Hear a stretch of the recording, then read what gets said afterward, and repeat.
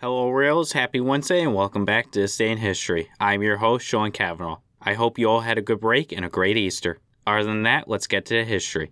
On this day in 1945, President Franklin Delano Roosevelt died. Roosevelt was serving his fourth term during this time and had died suddenly. Since FDR presided over one of the most momentous times in modern history, I figured I should cover him.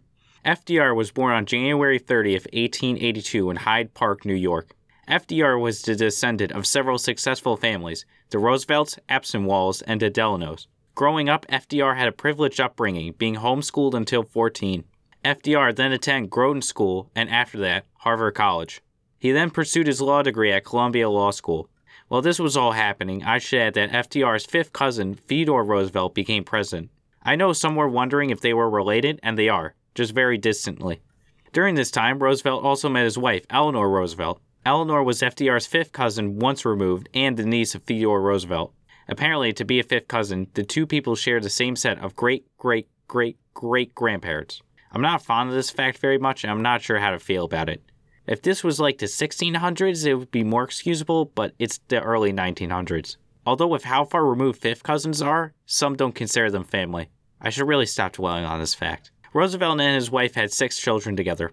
Also, while they were together, FDR had an affair with Eleanor's secretary. This was discovered by Eleanor, and the marriage between the two crumbled. They did not divorce as FDR's mother objected to it. So, their marriage became one of only convenience. This caused Eleanor to move out and live in her own house. FDR did not stop his affairs, having several during his lifetime, with one possibly being with Crown Princess Martha of Norway. As we all know, FDR was a political man. And he got a start running for New York State Senator. Despite the area of Dutchess, Columbia, and Putnam counties being very Republican. With FDR's aggressive campaign and Democratic landslide in the 1910 election, he won the senator seat. Roosevelt took his job very seriously and campaigned against the Tammany Hall political machine. Since he was also a supporter of Woodrow Wilson, he was appointed Assistant Secretary of the Navy. Like with his senator position, Roosevelt took it seriously. He helped modernize the Navy and ensure laborers were happy and did not go on strike. FDR also oversaw the Navy during the First World War and subsequent demobilization after the war was won. For what's worth, Roosevelt did a good job during his early political career. However, with Woodrow Wilson's presidency ending, Roosevelt saw it bigger and better. This time, he set his sights on the presidency itself. He approached Herbert Hoover and asked to be his running mate. However, this did not work out for Roosevelt as Hoover announced himself as a Republican.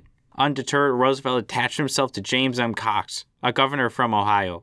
However, these two did not win the election and were defeated by Warren G. Harding and Calvin Coolidge. Stoic as per usual, FDR took the loss in stride and prepared to return again.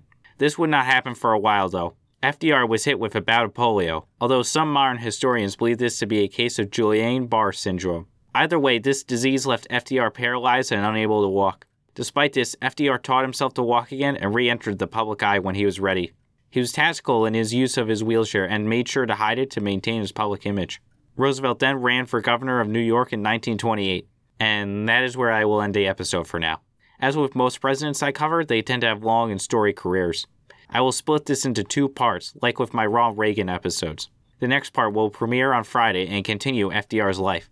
Well, that wraps it up for today, Royals. I hope you enjoyed this episode as I know I did. Either way, thank you for listening, and happy Wednesday, Royals.